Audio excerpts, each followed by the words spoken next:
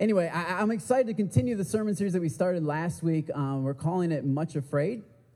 And we're looking at and we're walking through one of the great Christian classic books. It was written like a million years ago.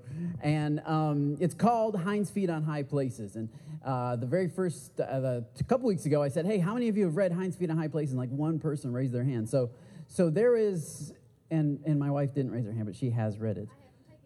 She was cheating. So I said, man, you guys got to read. This is a great book. And it's kind of old school, and I kind of like old school, but I'm not much of a reader, but I love this book because it's an allegory. It's an allegory of the Christian life. And so we started it last week, and really what we're doing is we're looking at instances in this allegory when she has conversations with the shepherd. And those conversations with the shepherd change her perspective on everything. They change her life. And so conversations with the shepherd are what we would call prayer times, all right? This is times when we pray and we fellowship with God. We talk to God. And so if you are a Christian today, then this message is definitely applicable to you. But even if you're not a Christian, I believe that there's still some application here because you can see what life could be like. You can see what life could be like if you chose to follow Jesus. It's an exciting adventure. It's not just about, raising your hand one time for a prayer and then coming to church on and off. That's not really what it's about. It's about going on a journey with the shepherd. It's about going on a journey with Jesus. And we talked about this last week that Much Afraid, this is this girl's name, because she is much afraid. She's afraid much. So she is living in the valley of humiliation, and she's still serving the shepherd. So she's a Christian. She believes in God. She goes to church occasionally. She talks with him. But she's living in this valley of humiliation, it's called, because it's the valley where she's constantly crippled in her feet. Her face is disfigured, and her heart is not quite ready to enter into the kingdom of love. And so she has this encounter with the shepherd, and he says, look, I'm going to be able, if you want, I can take you to a higher place. I can take you to the high places, away from your fearing relatives, right? Because she had all these fears that constantly were meeting her wherever she went. They were all around her. She couldn't get away from them. And so what we talked about last week was let's just dream together for just a minute. Let's just imagine that maybe Jesus is powerful enough to change our feet, to change our face, and to change our heart, to do something inside of us that takes us to a higher level of living. And anyway, I'm excited about that. I'm excited about people making that journey, people making that decision. I think it's the best decision that you can ever make, aside from following Jesus, is to follow him further, because Jesus lives in the high places. He lives, and so you say, well, what are the high places? The high places are basically, those are the places of victory. Those are the places where you're not constantly struggling and then getting up and falling and getting up and falling and getting up and just going around in this circle in the valley, but it's a place where her feet are changed into deer's feet, which is why it's called Hinds Feet on High Places, that's old school word for deer. She's able to leap and jump around on the mountains. And that's what God wants for every single one of you. Those things that are towering over you, those things that you're not even sure that you can even face, God wants you to be able to jump on them and have such victory in your life that you rise above them. And it's a beautiful testimony of how powerful God is in your life. Does that sound good? Does that sound good to anybody? Okay. Well, we're going to continue. 3 of you, that's awesome. We're going to continue this series, and we're going to talk about the next step. We're going to go from chapter 4 basically through chapter 8 today. Before we do, let's go ahead and pray. Lord, we thank you for this day and for the opportunity to preach. God, it's always such a privilege to stand up here and to preach for the last 6 months exactly. Lord, you've done such amazing things. And so these things are all trophies of your grace. These are all things that you have done, and we just put the glory back on you. We thank you for this day. We thank you for your love for us. And we just ask for you to open up your word to us. Help us to see Jesus in the scripture today. And it's in your name that we pray. Amen. For those of you that don't know, we started over the summer a small group for married or even dating couples. We started a small group called Date Night, my wife and I did, and we have been organizing date nights on Friday nights for the past 6 or so weeks. And it's really kind of birthed out of our marriage small group that we had over the winter semester. We had a 12-week winter semester small group, and we had so many married couples, and really we felt like God was doing some great things in their life. But here in the summer, we were like, you know what, let's just have fun. We're not going to dig into the Word of God too much. We're just going to have fun and really take time to do something very spiritual, and that is go on a date with your spouse. Come on, somebody. That's spiritual. That's spiritual. Because what it is, because what we found is that people say they want to go on a date. Oh, it would be great, but life gets too busy. And your schedule gets crowded, and you don't have enough money for a babysitter, and the guy doesn't really plan anything. So anyway, there's a lot of issues why married couples don't go on dates. And so we said, hey, you know what? Let's just take away those excuses. And so we, as a church, we've been hiring a babysitter on Friday night. If you want to come with us a date night, drop your kid off at the babysitter, and babysitter's taken care of. And Ro and I have been planning the dates. And so we've been trying to think of cool things to do. And this past week, it was a bit of a fail. And so I wanted to talk. She thinks it was awesome. But for those of the rest of us who went, there was 3 couples, my wife and I, David and Bryony, and then Tony and my brain, Laura, that's what I was going to say. But Tony and Laura, which they're actually engaged couples. So it was kind of neat because we've been married for a while and they're engaged. And so we decided to together go take dance lessons. It's something that my wife has always wanted to do. I've never danced with her except at our wedding. And she's like, I just want you to dance and all this kind of thing. And it wasn't like, dirty dancing. This is not dirty dancing we're talking about swing and blues. Like, that's what we were learning, swing. So anyway, so we go, and it's a little bit awkward for us guys because, well, especially me, because I'm white. I don't know if you noticed this or not. But I am very, I'm not just white out here, I'm white in here. I'm white, and it's all white. Like, there's nothing else in there. It's just white. I don't even eat breakfast tacos, okay? I like pancakes. That's what I do. I'm from the Midwest. I'm from Michigan. I just do pancakes, man. And so, we go to this dance thing, and I struggle on the keyboard to keep the beat, I'm not even like rhythmatically in tune with the rest of my body. It's just my fingers are trying to, keep the beat. That's all I can do. And so we go, and we know it's going to be somewhat painful. I know it's going to be somewhat painful for me. And luckily, David was along with me. He also was anticipating some pain. But I think it was kind of funny because we show up and we sign up, and I think, well, hey, at least it'll be me and Ro learning together. And she obviously is very gracious, and so she's not going to laugh at me too much. Well, we get in there, and there's like 12 other couples, or 12 other people, or 13 other people. And so what they did is let's do a rotation. So like every couple minutes, I was dancing with a different girl. And it was a little awkward, I must say. The one girl's like, so are you here with anyone? I'm like, yeah, my wife's right over there. She's with that guy.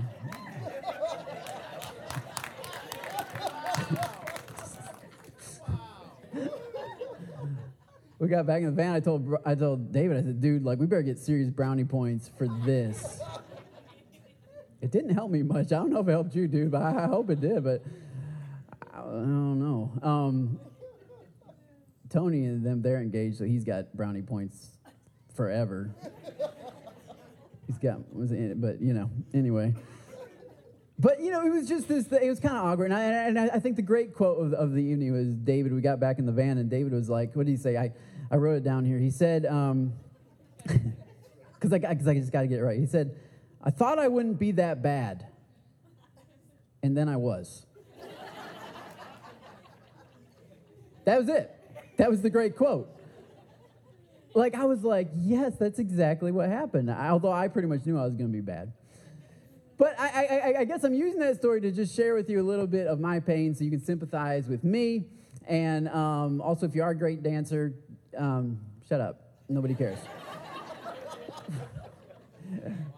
Because sometimes in life, you step into situations and it's like, I am totally unequipped for this. I am not able to do this at all. I'm terrible at this. And there's no other explanation for why I can't remember, 1, 2, 1, 2, 3, 1, 2. I don't even, you're supposed to get the hips going, all this stuff. The professional dancers are, going crazy. And I'm like, I don't know why I can't get this. It's just difficult. There's some times in life that we enter into difficult situations, and really when we read the book, chapter 4 through 8, little Much Afraid is going through several difficult situations in her life. And to me, this is an allegory of stuff that we go through as Christians. The very first difficult situation actually is introduced to her by the shepherd himself. At the end of chapter 4, the shepherd says, I have two guides that are going to go with you. They're going to help you because you have the feet problem. They're going to help you up these mountains. They're going to help you learn how to follow me. And she's thinking, oh, this is great. They're handpicked by the shepherd. And the shepherd says, here they are. Here are the two helpers. And I have this quote here in the book. They are named Sorrow and Suffering. Yay! Not exactly. And she says in the book, she's like, oh my goodness, like, why can't I go with joy and peace? Like, joy and peace, they're really going to help me. But this is, do you guys have that quote from the shepherd here in the book? It's there we go. This is what the shepherd says about these guides. He says, they are actually good teachers, and I have few better. As for their names, I'll tell you them in your own language, and later you will learn what they are called in their own tongue. This is important. He says, I'm going to tell you what they are in valley language. What they're known as in valley language is, first of all, sorrow, and the other is her twin sister, suffering. And so to begin with, I just want to talk to you about, what do you do when you run into sorrow and suffering in your life? Number one, I want you to notice that the shepherd says this is their name in valley language. In other words, in the high places, they're known as something else. And the shepherd doesn't tell her what they're known as in the high places yet because he wants her to figure that out on her own. But he says, look, but in your language, they're known as sorrow and suffering. And sorrow and suffering are not necessarily positive things that we want to embrace in our life. They're not things that we welcome into our life, but I think that's only because we speak valley language. And one of the great things about prayer is that prayer changes your language. Prayer changes what comes out of your mouth. Prayer changes what you say. Because prayer changes how you see things. And so we have a scripture here in 2 Corinthians 4:17 where the Apostle Paul is using heavenly language. He's using a mountain language to describe what we're going through. He says, we know that our present troubles are small. Somebody said, well, I don't think so, Paul. My troubles are not small. But you got to understand, like the Apostle Paul was going through a lot more than you and I have ever been through. He's going through physical persecution, so many things. And he says these present troubles are small and they won't last very long. Yet the great thing about trouble is that it produces for us a glory that vastly outweighs them and will last forever. In other words, in the mountain places, when you start entering into prayer with the shepherd, you understand that the things you're facing, sorrow and suffering, are not necessarily strictly sorrow and suffering, but that they have a purpose in our life. We begin to use the language of heaven. And Hannah Hernard, the writer of Hinds Feet on High Places, in the introduction of the book, she says this. We have it to put up there on the screen for you to read. She says that as Christians, we know, in theory at least, that in the life of a child of God, there are no second causes. In other words, even the most unjust and cruel things, as well as the seemingly pointless and undeserved sufferings, have been permitted by God in our lives. Like God allowed these things to come into our life. And we know that sort of mentally. But to really grasp that, to really see the shepherd saying, here are some guides for you. Here are some things in your life that are going to help you become who you're meant to be. They're permitted by God as glorious opportunity for us to react to them in such a way that our Lord and Savior is producing his own character within us. And so, first of all, prayer helps us get a better perspective, helps change our language with regard to our troubles and the difficulties of life and the sufferings of life. It changes what we say about them. We don't strictly look at them as struggle and suffering, but rather we understand that it's working something inside of us, that they are guides, they are helpers. Well, don't shout me down now. But trouble is guide and it is a helper, all right? Suffering is a guide and it is a helper. Sorrow is a guide and it is a helper. It is. God uses it. He doesn't always just use rainbows and unicorns and fairy dust. He uses sorrow and suffering to guide us on a path with him, if we will let him. Number two, prayer changes the way that we speak about ourselves. It changes the way that we speak about ourselves. Oftentimes, I'm talking to somebody and they'll say something about themselves, and so I find myself frequently just telling people, you shouldn't say that about yourself. Like, you shouldn't put that label on you. You shouldn't adopt that label on yourself. Maybe that's who you were, but that's not necessarily who God is making you to be. And so you have to change the language a little bit, because words are powerful. And words, I mean, some people get off the track a little bit and words become too powerful, and they think anything they say is just going to happen. That's not necessarily true, but especially what you say over yourself is very powerful, because it trains your mind how to think about yourself, and it adjusts the pathway of your life. And one thing that Much Afraid learns in the conversations with the shepherd is that her name, even though her name is Much Afraid, her name is going to be changed. And she recognizes that, and she knows that, and she's waiting for that day when that character is produced inside of her. And so she doesn't hold on to saying, I'm always going to be afraid. It changes the way you talk about yourself. And there's a passage in 1 Corinthians that I would like for us to look at, chapter 6, verse 9. And this is just the brutal reality of Scripture. He says, don't you realize that those who do wrong will not inherit the kingdom of God? He says, don't fool yourself. Those who indulge in sexual sin, or who worship idols, or commit adultery, or are male prostitutes, or practice homosexuality, or are thieves, or greedy people, or drunkards, or are abusive or cheat people. That's a pretty big list. None of these will inherit the kingdom of God. But verse 11 is the key verse. He says, some of you were once like that, but you were... I like to preach a sermon series sometimes about the power of a big butt. Because right there, we often shrink that butt. You know, it's a small butt. Some of you were once like that, but, you know, you're washing this, all this stuff. And we get content with living in verse 9 and verse 10. And we think that there's no other way out. There's no other way to change. But the power of, like, we need to make that butt as big as it really is. In Scripture, that word but means all the stuff we just said does apply to some of you, but there's a new reality now. But is basically the chasm between what you were and what you are. And so there's a difference. You have to use different language for what you were versus what you are. You can't confuse were and are. Were and are different. He says, but you were that, but now you have been washed, you have been cleansed, you were made holy, you were made right with God by calling on the name of the Lord Jesus Christ and by the Spirit of our God. So there's a new way that you are to talk about yourself. There's a new way that you are to think about yourself, and this is revealed to us in prayer. As we pray, as we connect with the shepherd, we get close to his heart, we begin to hear the new name that he has for us. Kind of like we sang today, I am a child of God. I'm no longer a slave to fear. I am a child of God. There's something powerful about just declaring that over yourself. Something powerful about just declaring that, because if you're a child of God, then that means that God is your father. That means God is your dad. And if he's your dad, then that means his blood is flowing through your veins. His blood is in you. That means that his likeness is in you. That means you take on the characteristics of your dad. I look a lot like my dad, actually. It's kind of weird.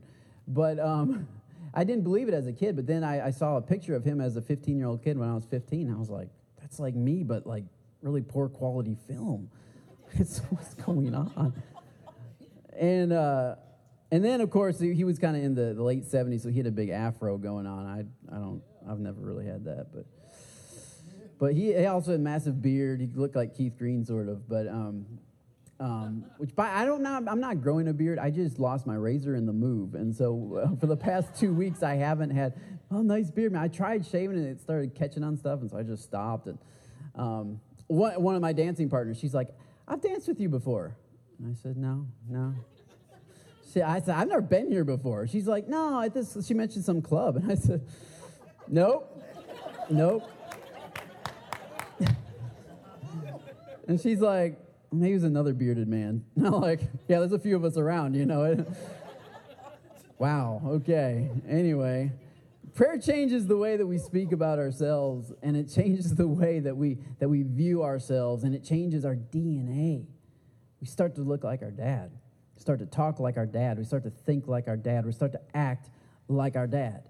We start to take on the DNA of our Father, and we become like Him, and we become able to walk where we weren't able to walk before. She's walking alongside sorrow and suffering, and she finds that she doesn't want to hold their hand because it's sorrow and suffering. Who likes that? So she doesn't want to embrace them.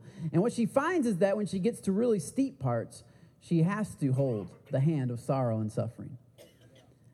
And that's the posture, really. It changes our posture. When we enter into conversations with the shepherd and he starts calling us to a higher place, what you're going to find out is that simply walking without holding anything is no longer an option. You're going to have to hold on to something. And what she holds on to are the guides that God had given her.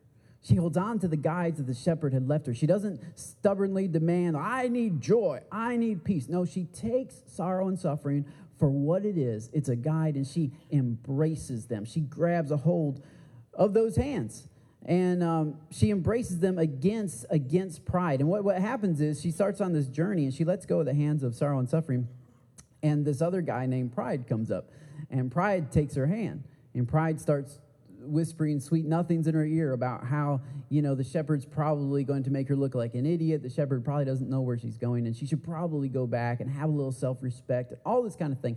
And she realizes that whoever she's touching, that has great power over her mind and over her life. And so she calls on the shepherd, and the shepherd comes back, and he says, well, the problem is, much afraid, that you let go of sorrow and suffering. You let go of the guides that I had for you. And instead, you took the hand of pride and you started thinking thoughts that were against my thoughts, that were against what I had for you. And that's where she changes her entire existence, and she builds her first altar, and she takes her will out, her will, and she puts it on that little altar, and then a fire comes and lights it on fire, and she sacrifices her will. And that's a picture of Christianity. That's what you and I must do. Prayer will change our posture. It'll change what we're holding on to, and it'll change how we talk. It'll change how we talk about our problems, how we talk about ourselves. Prayer will also change how we talk to God. Especially in 1 Corinthians, I think it's chapter 12, he talks about a prayer language. And you may have heard about this. It's speaking in tongues. So people call tongues. And in the Bible, in the New Testament, there were essentially two main different kinds of ways of speaking in tongues. The first one is where you speak in another language, like Chinese or Mandarin Chinese or Russian, some language you don't know. And this happened on the day of Pentecost, Acts chapter 2, where they were speaking in this tongue. They didn't even know what they were saying. But other people heard the gospel like in their own language, and they were like, oh, hey, I need to repent. I need to turn to God. So God uses that kind, but there's also a kind in the New Testament that's written about that's the kind of tongue where it's a heavenly language. Paul calls it the tongue of angels. And I don't want to spend a whole lot of time, but I want you to know that I believe in the gift of speaking in tongues, and I believe that it is for today, and I believe it is for every single one of us. And I would just encourage you, like I could spend a lot of time talking about tongues, but really it's kind of like coffee. I can tell you how great coffee tastes. I can describe it's kind of bitter, kind of sweet with some milk, and as that milk is going in, it's got the dark and the white, and that's just a beautiful, sexy thing. And I can tell you about, I can describe the attributes of coffee, but until you smell it for yourself, and my wife doesn't like coffee. And until you taste it for yourself, you're not really going to get it. And so all I can say is that sometimes in prayer, sometimes the way that we talk to God, sometimes the longings of our heart, they're limited by the vocabulary of our head. You know what I mean? Like you just don't have words anymore. And when you don't have words anymore, that's where the Holy Spirit connects with your spirit, and you begin talking in a heavenly language that you don't even know what it means, but it's describing what your heart is trying to say, is the way I've experienced it in my own life. And so all I would tell you is ask God for that. Like in your own prayer time, just say, God, if this is something that you want me to experience, I want to experience it. It's not spooky. It's not weird. It shouldn't like be all crazy and nuts. It's just you and God. Prayer, conversations with the shepherd change how you talk to the shepherd. And there's some stuff you'll never be able to pray with English. I'm just sorry. There's some stuff that'll never, it's deep crying out to deep kind of stuff. Like it's groanings that can't be uttered. It's stuff that you can't even really describe, but it just flows out of you. And so I would encourage you this week, go before the shepherd and say, hey, I would love to have that gift. I would love to be able to speak to you in that way. I'd love to be able to communicate with you in that way. And watch, just watch what he does. It changes the way that we talk to him, but it also changes the direction that we go. It changes the direction of our feet. And what happens with Much Afraid is she starts going in the wrong direction, it would seem. She starts going in the wrong direction. But this is the path. This is the path that sorrow and suffering are taking her. And she stops and she says, whoa, shepherd, hey, time out, I need to talk to you. And so she has this prayer time with the shepherd. And she says, this can't possibly be the way because the mountains are there and we just turned around. And what he says to her is beautiful. She says, I can't, you can't mean it. You can't have said that for me to trust you and now bring me to this place where the path leads away from the mountains. She says, it contradicts all that you promised. And the shepherd says to her, he said, no, it is not a contradiction. It's only a postponement for the best to become possible. And so chapters 7 and 8 is about this postponement where he takes her on this detour and she doesn't see the mountains anymore. She's not going in the direction she thought she was, but she's being obedient to the shepherd. And that's something called submission. Prayer puts you in a posture of submission to the shepherd. That's why oftentimes when people pray, they get on their knees or they bow their head because they're putting their body kind of in a posture of just subservience, almost like you would before a king. And you're submitted to him. And this is something that you can do once, and you can be in church, and you can bow your head and say, yes, I'm submitted to you. And then, you get out of church, and then it's hard to do. And it's hard for me to do. It's hard for me to do as your pastor. I counsel people all the time, and this week I realized I was doing something that I counsel other people not to do. Have you ever had that happen? Maybe you haven't, I don't know. But I find that I talk a lot, and so I'm telling people stuff a lot, and so then God often reminds me of what I said and says, yeah, what about for you? And that happened this week. And it's so easy. It's so easy to say I'm submitted to God and then to not be entirely submitted, to be mostly submitted. And the way I can describe it would be, maybe you could help me. I didn't tell you about this, but could you come on up and, Ricky, you can help me. You're already up here. Okay, Ro is going to represent the God thought in your life because she's so beautiful. God thoughts are beautiful. You are not necessarily the good thought, just the God thought. I think all of us have a God thought in our life. Like either we read it in Scripture or we just know this is what God wants me to do right now, or God literally spoke to us in prayer and said, this is what I want you to do. We have a God thought in our life. And so that thought, we kind of link up with that thought and we start walking, let's just say this direction. So we start moving with that God thought. We're walking along with that. We're being obedient. We're doing what we know to do. And then another thought comes along. And this is our other thought. Hey, other thought, Ricky. And sometimes he's playing the keyboard when he gets called over. The other thought's doing other things. He ain't got time for this. But the other thought, sometimes the other thought comes from within your own head. It's like it's a thought that you have. Sometimes it's a thought from your parents, or it's a thought from your family, or it's a thought from society, or it's a thought from Facebook or something. But it enters into your life. And there's nothing wrong with other thoughts. Nothing wrong with Ricky. He's a good guy. He's not a God thought, but he's all right. He's a good guy, okay? We'll just focus on that. It's a good thought. And sometimes those thoughts come directly against you. Like if you're over there and you're coming walking this way and I try to link up with you and then the God thought keeps going that direction and then Ricky's going that way. And, oh, hey there. Whoa, that's so tough. And this is an awkward place to live. No, I mean, have you ever lived there where it's like you feel the tension, like I can't do what God wants me to do because, and I can't really, and I want to, but I can't, and there's this tension there. Sometimes it's not exactly 100% against you. Sometimes the thought kind of comes up on the side and kind of wants to go a little bit on an angle, and so the God thought's going straight, and you're kind of like, whoa, hey there. All right, and so you think, well, we can maybe walk together. We can move together a little bit. If you just kind of compromise, and you compromise a little bit, we'll just go right off the stage.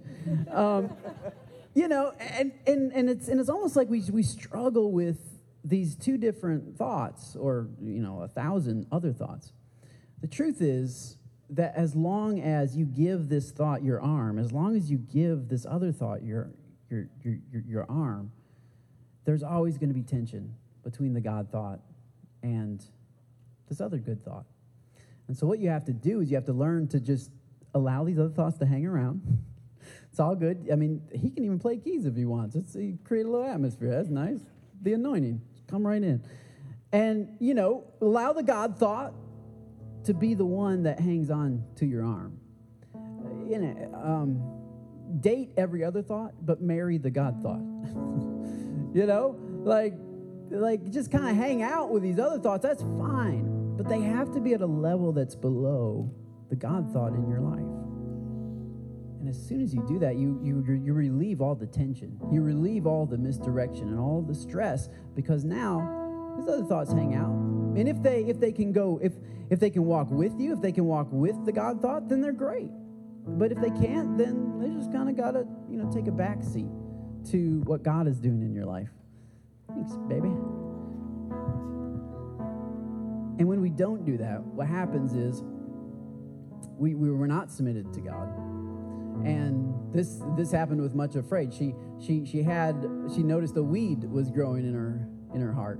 And we have a screenshot for this. The shepherd said to her, he said, when you bear the weed of impatience in your heart instead of the flower of acceptance with joy,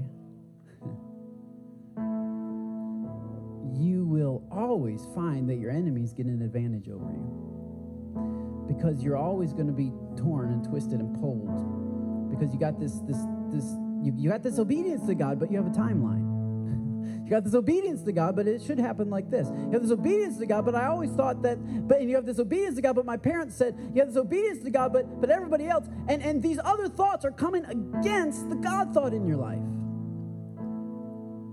And what you have to do is you have to uproot every other weed, every other thought, and let them be slightly below, or preferably a lot below, the God thought in your life. And what this produces in us is acceptance with joy. It produces in us a heart that trusts God. Ian Bound said this about trust. He said that trust is not a belief that God can bless, or even that he will bless you, but it is a belief that he does, in fact, bless you right here and right now, that he is blessing you. Trust always operates in the present tense. Hope looks toward the future. Trust looks right now. Trust receives what prayer acquires, so that what prayer really needs at all times is an abiding and abundant trust. Trust doesn't simply say, I believe God will do good things for me, but it says, I believe God is doing good things for me right now. I don't just believe that God will someday, but that he is right now. And that's what Scripture says, that all things work together for good to them that love God. It doesn't say that all things will work out or all things will come together and in the end you'll see that it was good. No, it says that all things work together for good right now, that God's doing something in your life right now that's good. Right now there's good in your life. Right now, there's beauty in your life. Right now, there's joy and there's peace and there's contentment and there's growth and there's death to self and there's denial of self and there's good stuff happening in you right now. That's what trust is. Trust says, I look at my present circumstances differently than I had looked at them before, and I start speaking the mountain language, the language of the shepherd. And this is the final scripture, Philippians 4:6 says, don't worry about anything. Instead, pray about everything. Tell God what you need and thank him for all that he has done. Like right now. Thank him for all that he has done. Personally, I'm thankful for all that God has done here at City Chapel in just 6 months. We launched on January 25th with a launch team of about 60 adults and some kids. And just in 6 months, like that number has doubled. Like it's been awesome. And within the 6 months, yeah, you can clap for that. Like, but it's not just a number, like it's people. Like within 6 months, over 100 people have made decisions for Jesus in this theater on Sunday morning, like in the theater. Like that's awesome. I'm excited about what God is so good. And he's surprisingly good. He's shockingly good. He's gooder than I thought he was. I think he's trying to prove that he's the goodest thing in the universe. Like he's just so good. And so what we've done is we've started going around and we've started recording some testimonies of what God's been doing in the last 6 months. We're going to show the first one next week. Not today, Emilio, don't worry. We're going to show the first one next week. And I'm pumped up about this first one. I don't want to hype it up because that's weird to hype up a testimony of what God's done. But I'm telling you, like, it's life-changing. Like, for 5 years, this couple was carrying something, and they just they got released from 5 years. They got released over just over the past 6 months, just a couple months in, going to our small groups and just being here and hearing the word. God's doing a work in their life. And so they met with me like 2.5 months ago and told me what they're going to share with you all. And they hadn't shared it with anybody. And I said, Pastor Harry, we just think you need to know this. Normally, well, first of all, whenever somebody calls me and says, Pastor Harry, we need to talk, that's usually not a good thing.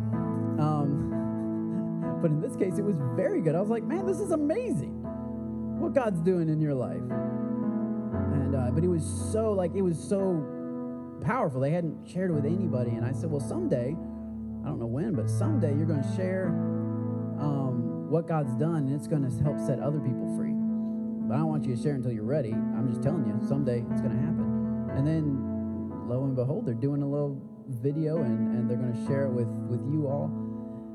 And it's gooder than what you would think. Because we have thoughts. And we have thoughts. We say, well, once this happens, then it's all down. Once that, then it's over. Then that's over. Then we have these thoughts. But what God's trying to do, he's trying to tell you, no, the God thought in your life is still activated. It's still powerful. If you'll just let go of these other thoughts and follow the God thought in your life, it's going to take you to the high places that I have for you. He's so good. Because like I think almost every attempt to turn back is because we really doubt how good he is. He's so powerful. His love is so powerful. We talked about this last week, how we live in the valley, and we expect that once we die, that'll kind of magically take us out of the valley. And that's because we really believe that death is more powerful than Jesus, that death can do something for us in the future that Jesus cannot do for us in the present. And that's a lie of the enemy. There is nothing that Jesus paid for that you cannot receive right here and right now. He's that good. His love is that powerful. It's that strong. As the old hymn says, the love of God, how rich and pure, how measureless and strong, it shall forevermore endure, the saints and angels' song. You guys didn't grow up singing hymns, but I did. The love of God is greater far than tongue or pen could ever tell. It goes beyond the highest star and reaches to the lowest hell. The guilty pair, Adam and Eve, bowed down with care. God gave his son to win. His erring child he reconciled and parted from all of their sin. Could we think the oceans fill, or would the sky be of parchment made, were every stalk on earth a quill, and every man a scribe by trade? To write the love of God above would drain the oceans dry, nor could the scroll contain the whole, though stretched from sky to sky. The love of God, how rich and pure, how measureless and strong, it shall forevermore endure as the saints and the angels' song. And we are just getting started. We are 6 months into experiencing and watching the love of God wash over people and conquer mountains and repair marriages and raise up young people and fire up college students and put missions on people's heart and send people to plant other churches and go to other areas of the country. We're just getting started with the love of God. And we ain't seen nothing yet. Come on, somebody. Turn to someone next to you, tell them you ain't seen nothing yet.